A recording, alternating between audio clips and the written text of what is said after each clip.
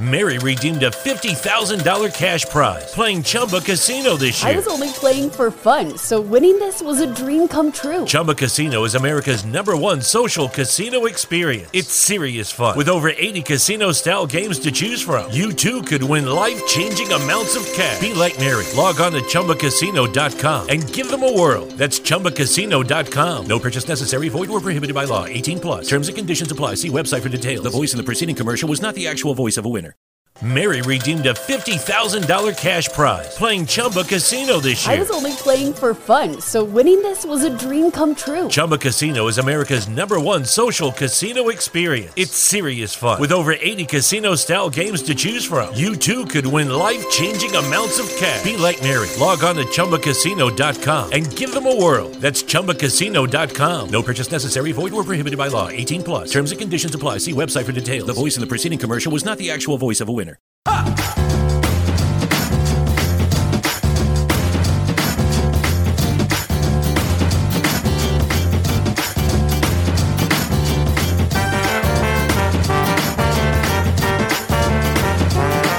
All right, so here we are on Around the Coin with two guests in person today, George and Danny from SFOX. We are recording here today in Playa Vista, California, and I'm super excited to be here. Thank you guys for having me. Thank you for inviting us. Yeah, we're happy to be here. Yeah. Danny and I just caught up. George and I just met.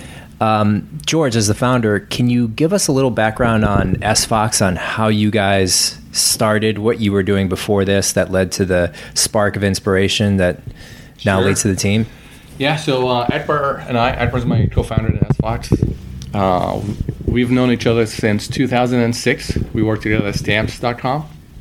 And ever since then, we've been trying to figure out ideas to start a company around.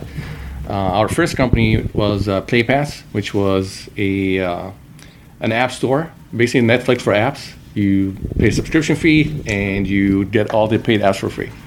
That didn't really go anywhere with the apps going free. Didn't make sense at the time. So around 2013, the end of 2013 is when we shut that down, and we were trying to figure out what our next move will be. And we were looking around. Edward had this friend that just started a new company called Coinbase. They used to work together at Airbnb. Like, oh, there's this Bitcoin thing that might be interesting. Like, yeah, I heard about Bitcoin, but like, let's look at it more. I'm not too convinced about it. But of course, like, we looked into more. We love the idea of Bitcoin. We looked at the marketplace, and it was super fragmented at the time. We're talking like end of 2013. Coinbase hadn't even launched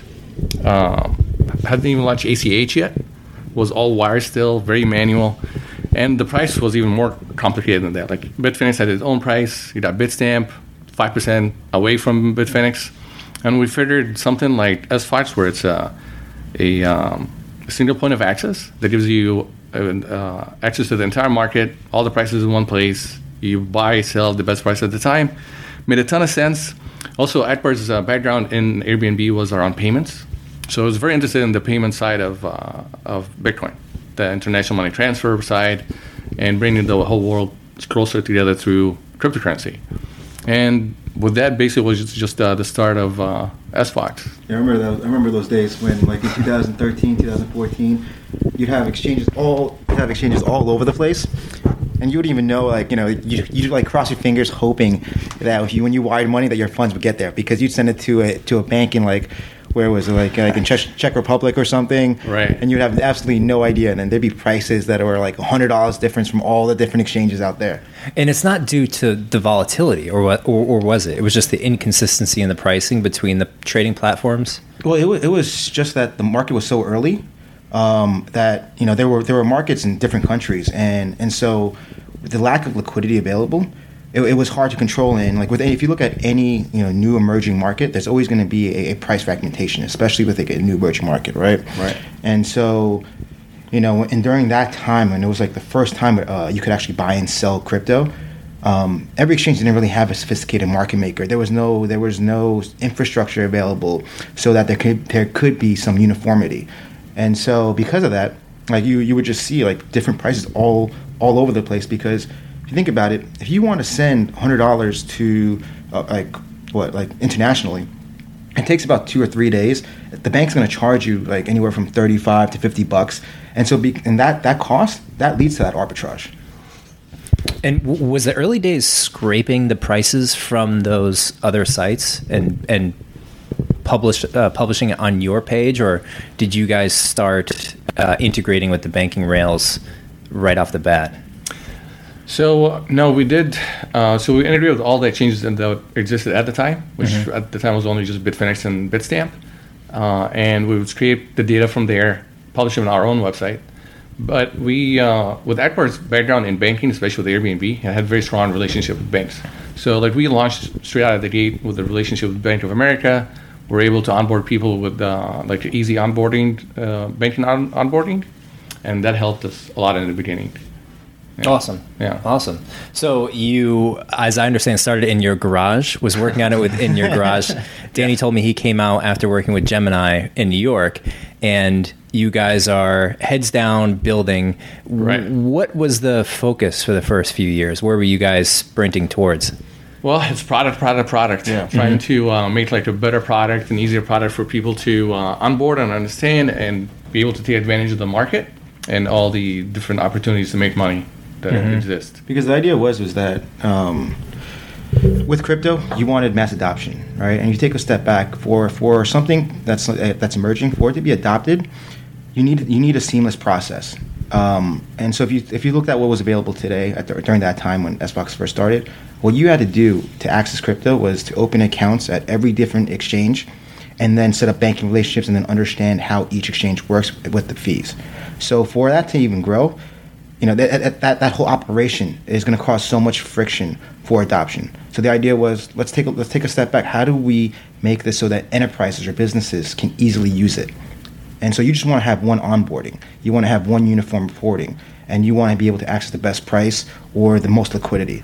And that's kind of what the idea was. And so like when I joined these guys, when they told me, they was like, look, we want to become that gateway to buy and sell crypto, so that you don't have to worry about where to buy, where to sell.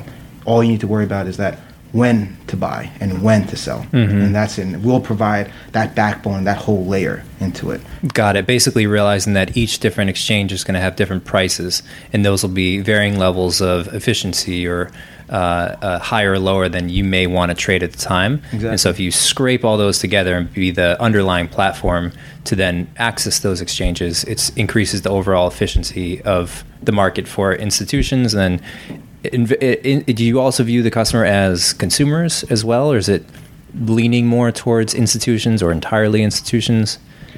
I find that I think it's all across the spectrum, right? I mean, what we're seeing, I think what I love about being in so early is that you're still getting surprised every single day, because you would think that crypto is only applying to one category of customers, but then all of a sudden you start seeing a whole new customers coming in. When you have these conversations, you're like, oh, like why are you using crypto? What got you involved in crypto? You start opening all these new doors, right? And when you're traveling across the country, or across the globe, every country, every individual has a different use case for crypto, and that's what makes it so beautiful, right? And for us, when we may have first started, it was more focused on businesses, sophisticated traders, and institutions. But then, that doesn't typically apply to everybody else in the world. Like, we do have other clients who are maybe your retail customers internationally, or we have actual businesses who are using crypto for different reasons. And so I think that's part of it. It's just like there's so many different users out there. And I also think that crypto actually changed the landscape a little bit, because in the past, if you look at just equities, there was a clear distinction between here's the pro trader, here's a retail customer, and here's like a fund. This one gets one view, this one gets a different simple view. In crypto, everybody knows about level 2 order books, right? Like in equities, no one even sees an order book. But now I got friends that are just graduating college that know everything about the order book, level 2, That's and so how true. to analyze the order book. You don't have that in equities. So I think the lines have blurred a little between the different classes of traders. Do you think that's because the consumers for crypto are more sophisticated or willing to learn more off the bat to trade? The bar is higher than... Well, I think it's native to the current culture, and the people that like the new generation, they understand this better. Like, they are born with computers. They have iPads their whole lives. They have computers. They understand how to read this technology better. And to them, it makes sense. You have all these offers. I want to get to here. I'll make money if I do this. And it's just, to them, it's natural. And if you think about it, it's like the people who first started in crypto, it was engineers, right? People who had engineering backgrounds, and so like they were able to develop bots, or they were able to develop like integrations. So then they wanted more information. Yeah. While stock like equity traders are more just like a point and click, or you're just like going on the computer and like you're looking at more, what do you call it, like I guess more economic details of I think think about equities more as an investment, and to think about crypto more as trading. Yeah. It kind of makes sense that they would evolve in that sort of concentric circle, because it just is software. And so the initial builders are going to be the ones to understand it and create it. And then when it's viewed as something valuable and measurable and trustworthy, then the traders, the equity markets, come into the space, followed by everyone else. Right. Paris Hilton tweeting on Twitter eventually at the highest point Twitter ever was. So what does the name mean? What does SFOX stand for or represent? So in the beginning, it represents San Francisco Open Exchange. That's where like the main headquarters of the company was, and that's where it was going to be built. But I think that we transcended the name now. Now it's just SFOX, right? Like, I don't think it stands for anything at the moment. It's just what the company is, the culture of the company, and the product of the company. Part of it is like open exchange, right? And I think like a part of our idea was always to be transparent to the market, and by being transparent, it's showing that by connecting all the order books or liquidity providers out there, seeing what's available, you're being able to see what's open and what's available for an exchange. So that's always been part of our thesis or mission, really, is that be transparent with everything, because crypto is already cryptic, right? It's hard to understand for a lot of people. So why make it more complicated? Let's try to make it as easy as possible. Totally. Very true. So fast forward, where is SFOX in the future? How do you sort of see the different pieces of crypto playing out, the companies specifically playing out, so that you guys are where you want to be? Is that something you continue to figure out as you go, or do you have a crystal clear view as to where you want to take the company? Well, I mean, the industry as a whole is still very young, right? We're still evolving. For us, like Danny said, we're aiming to be the open platform that provides the services around crypto for the masses, right? Yeah. So from single point of access all the way to all the ancillary services around cryptocurrencies, from like securitization, wherever the market goes, like that's where we're going to be evolving towards. So was this so the MY Safra? We practiced saying that word correctly before the show. How did that come about, and what does that represent to both you guys and to people who would potentially use SFOX? So part of that was when we, with SFOX, the idea was being like a foundation, right? Like that open platform. And so we, as again, like what I mentioned earlier, was that, we want to make it as easy as possible for mass adoption. We understood from the equities piece, and we were looking at like history, like what did we learn, or what did the history tell us what to do, and like things to do and what things not to do. One of the main things from a traditional sense was that we learned that a lot of people want to make sure that their funds are secure, right? And one thing that happened that was like a big thing was back during the financial crisis, there was a incident with MF Global. They were a big asset management firm, and what happened was that all their funds were commingled, and because of that, when they went bankrupt, for investors to retrieve their money, it took them a couple of years because everything was pulled together. And so when we were talking to our investors and talking to our partners, they were like, look, we want to make sure at the very least that our USD is secure. So how do you go about that? And so we started talking to a lot of banks and making sure, can we have segregated individual accounts so that when you open an account, you can know that safely that your funds are separated, they're not going to be misappropriated, it's going to be in your name. And so that was part of the foundation, because we wanted to make sure that if we could get the USD level and the crypto side safe and sound, that's going to be building blocks for other products to be built on top of it. Because the first piece for any new business is making sure that customers feel safe with their funds, right? And that's where we worked on. Mm-hmm. So that project took about a year and a half.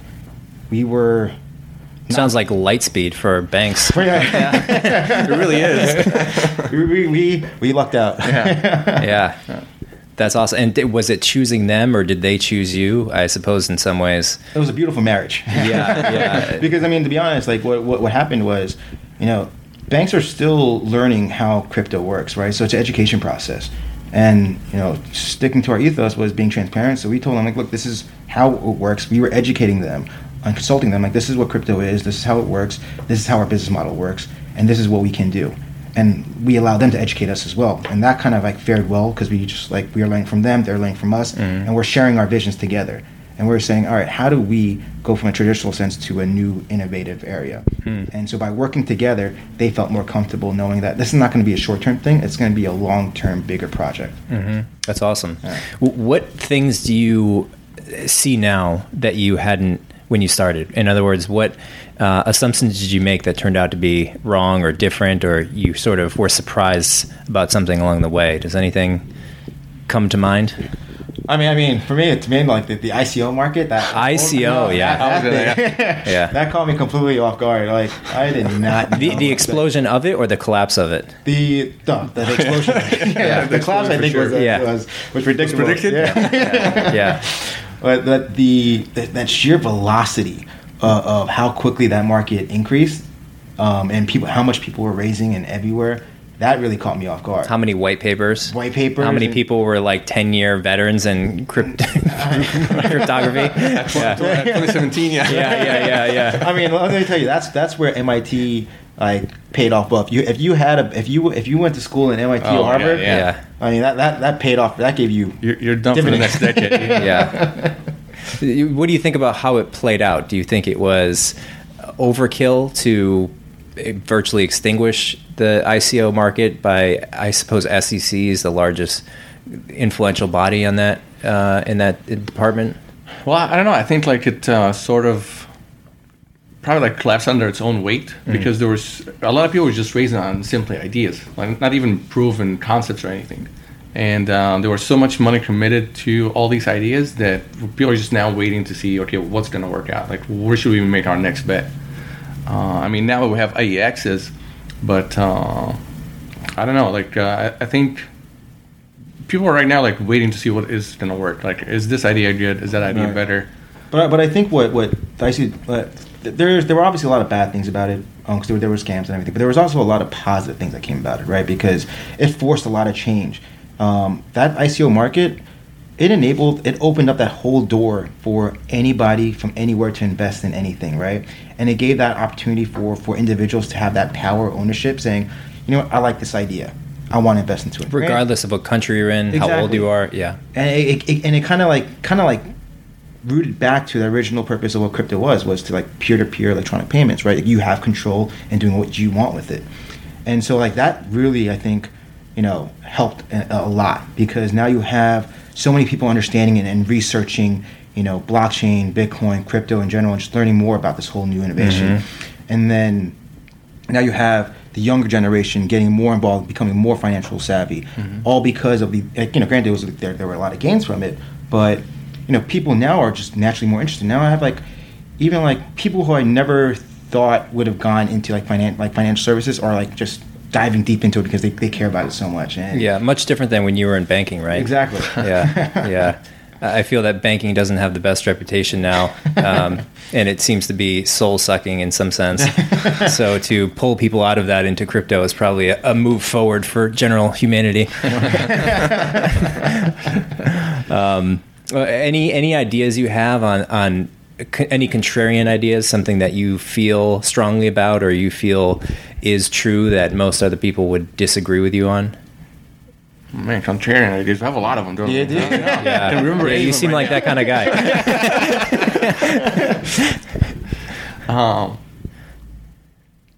I don't know. We used to talk about this a lot, right? Do you anything comes to mind? It's funny. Like I always want to talk about this, and then when it's brought up, I always blank out. I know.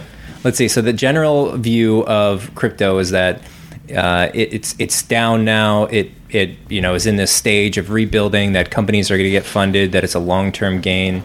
That governments will maintain some centralized control. That AML, KYC will be influential for the long run. That people are not going to be able to obtain crypto anonymously in large amounts, but that it should, in some sense, displace a lot of the banking system. Or the banking system would need to evolve in some way. Right. Yeah, actually, so going to that, I think it's like, there's some things like, I think like blockchain technology itself, I believe in it. It's just that we still have a long way to go.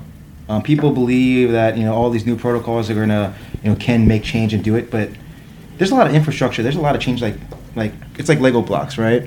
Like in order to change a structure of an industry, you have to take off and remove all these blocks before you can change it. And it's not just the technology that's going to come in and then immediately change everything. It's going to take some processes and time to adjust to it, right? So, I would say blockchain right now, as much as I believe in it, I still say that we still got about 3 to 5 years before we start seeing some movement with it. Like people are researching it and investing a lot into it. But what people are building products for, I kind of find it's like an enhanced database. Like it's if this happens, then do this, right?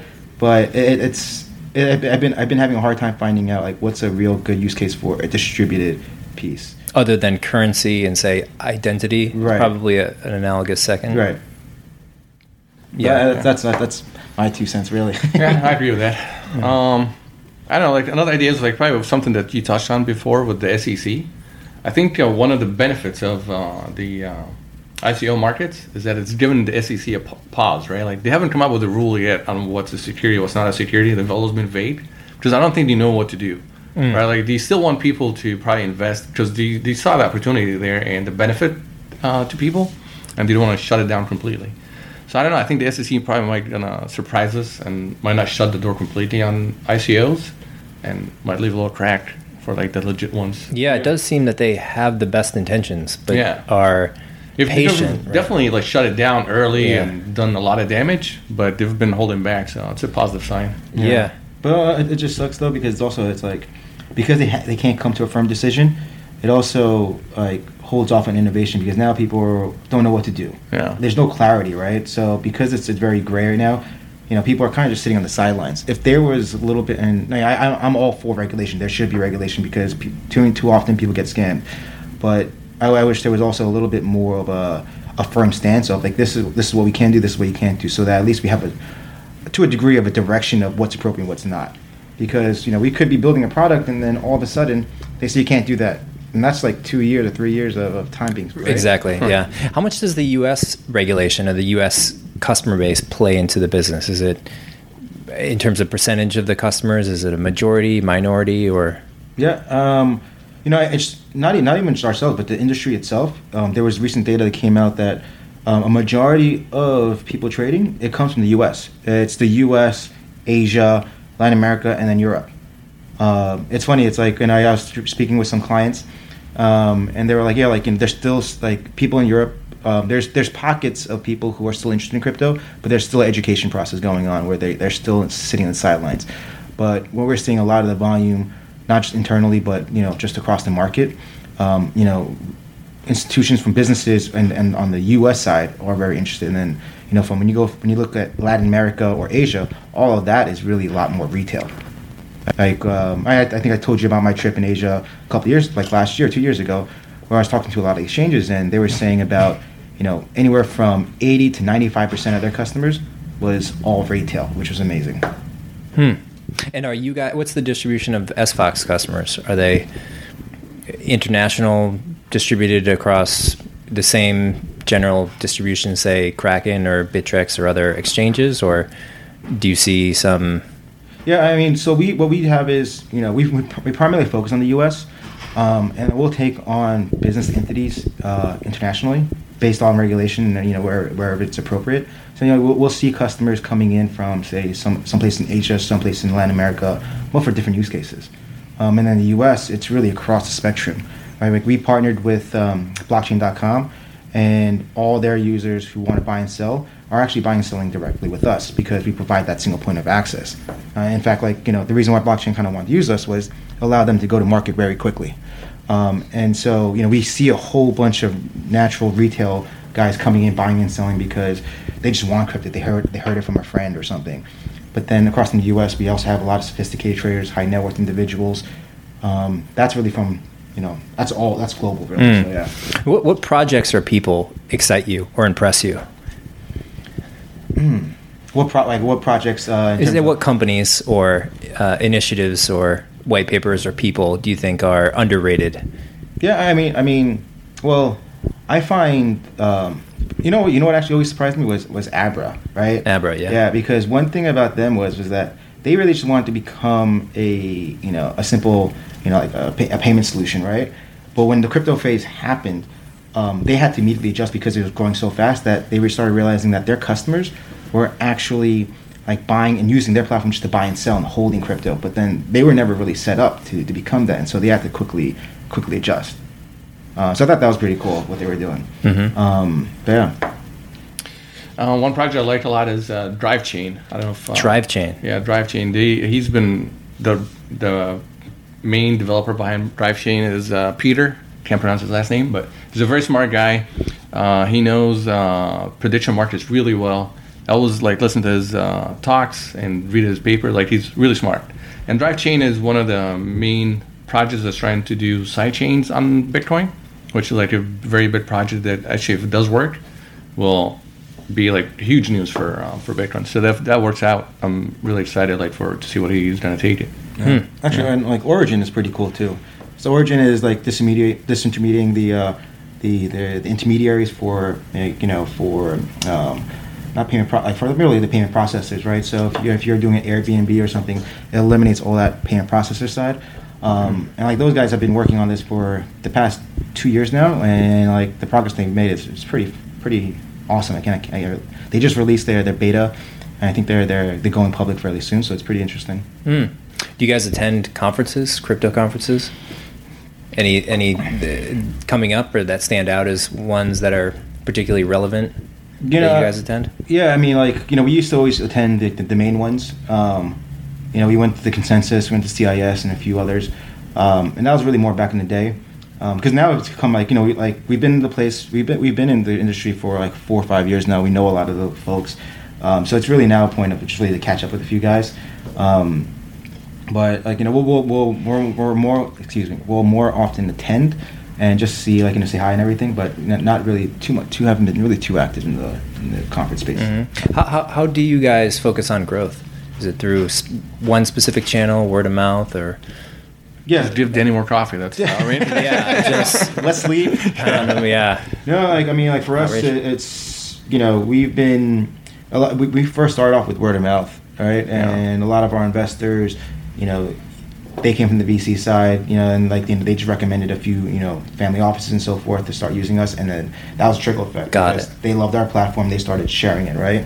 And now we're taking a more proactive approach and going on more the media side, doing more interviews. We've actually partnered with another media partner to help get our name out even further. So that's what we've really been doing. Awesome. Yeah. Awesome. Mm-hmm. Cool. What would be helpful for you guys? Is there any final message you want listeners to know, or things you guys are looking for? Anything, whether it's hiring people or getting any news out or raising money or promoting any product? Yeah, I think at the end of the day, it's we want to make the market as transparent as possible and very easy for anyone to buy and sell. And so we understand people are using other platforms and so forth, but if you really look at our platform from a if you stand back, that makes your whole life a lot easier. If you just open an account with one platform and have access to all the different liquidity providers out there, it makes your life a lot easier. And so what people should be aware of are a lot of the hidden costs. When you're trading, especially you don't realize that you're paying a lot more than you should be. You actually realize. So when you're trading, just make sure when you look into how much you're paying, because you'll be surprised at the end of the day how much you missed out on. Not in a good way. Yeah. Yeah, no, we're always hiring. So any smart engineer out there, definitely send your resume. So cool. Yeah. And what's the best way for people to reach you guys? Twitter or email or? Twitter for sure. I'm addicted, unfortunately. So what's your Twitter handle? I'm middle initial last name, so G Melika, Melika. Yeah, and I am Mr. Kim Crypto. Nice. That's a fantastic Twitter handle. A lot of competition. Yeah, a lot of competition. Got it early, Kim man. Crypto. Awesome. Well, guys, this has been really fun. I enjoyed talking with you and wish you the best of luck. The views and opinions expressed on any program are those of the hosts, co-hosts, and guests appearing on the show and do not necessarily reflect the view of the owners and producers of the show. Paid advertisements in form of audio announcements may appear throughout the show, including this one. Advertising can also include print and other digital formats. The owners and producers of Around the Coin do not endorse or evaluate the advertised product, service, or company, nor any of the claims made by the advertisement. All programs are subject to a one-time charge for professional editing fees, for which the interviewing guest or guests may have contributed towards. The owners, producers, hosts, co-hosts, and guests on the show are not financial advisors. Any investment advice or opinion cited during the show is for information purposes only. None of the content is intended to be investment advice. Seek a duly licensed professional for investment advice. If you believe there's been any violation of your copyright, trademark, service mark, or any other type of intellectual property, please inform us in writing by sending an email to legal@aroundthecoin.com. Mary redeemed a $50,000 cash prize playing Chumba Casino this year. I was only playing for fun, so winning this was a dream come true. Chumba Casino is America's #1 social casino experience. It's serious fun. With over 80 casino-style games to choose from, you too could win life-changing amounts of cash. Be like Mary. Log on to ChumbaCasino.com and give them a whirl. That's ChumbaCasino.com. No purchase necessary. Void where prohibited by law. 18 plus. Terms and conditions apply. See website for details. The voice in the preceding commercial was not the actual voice of a winner.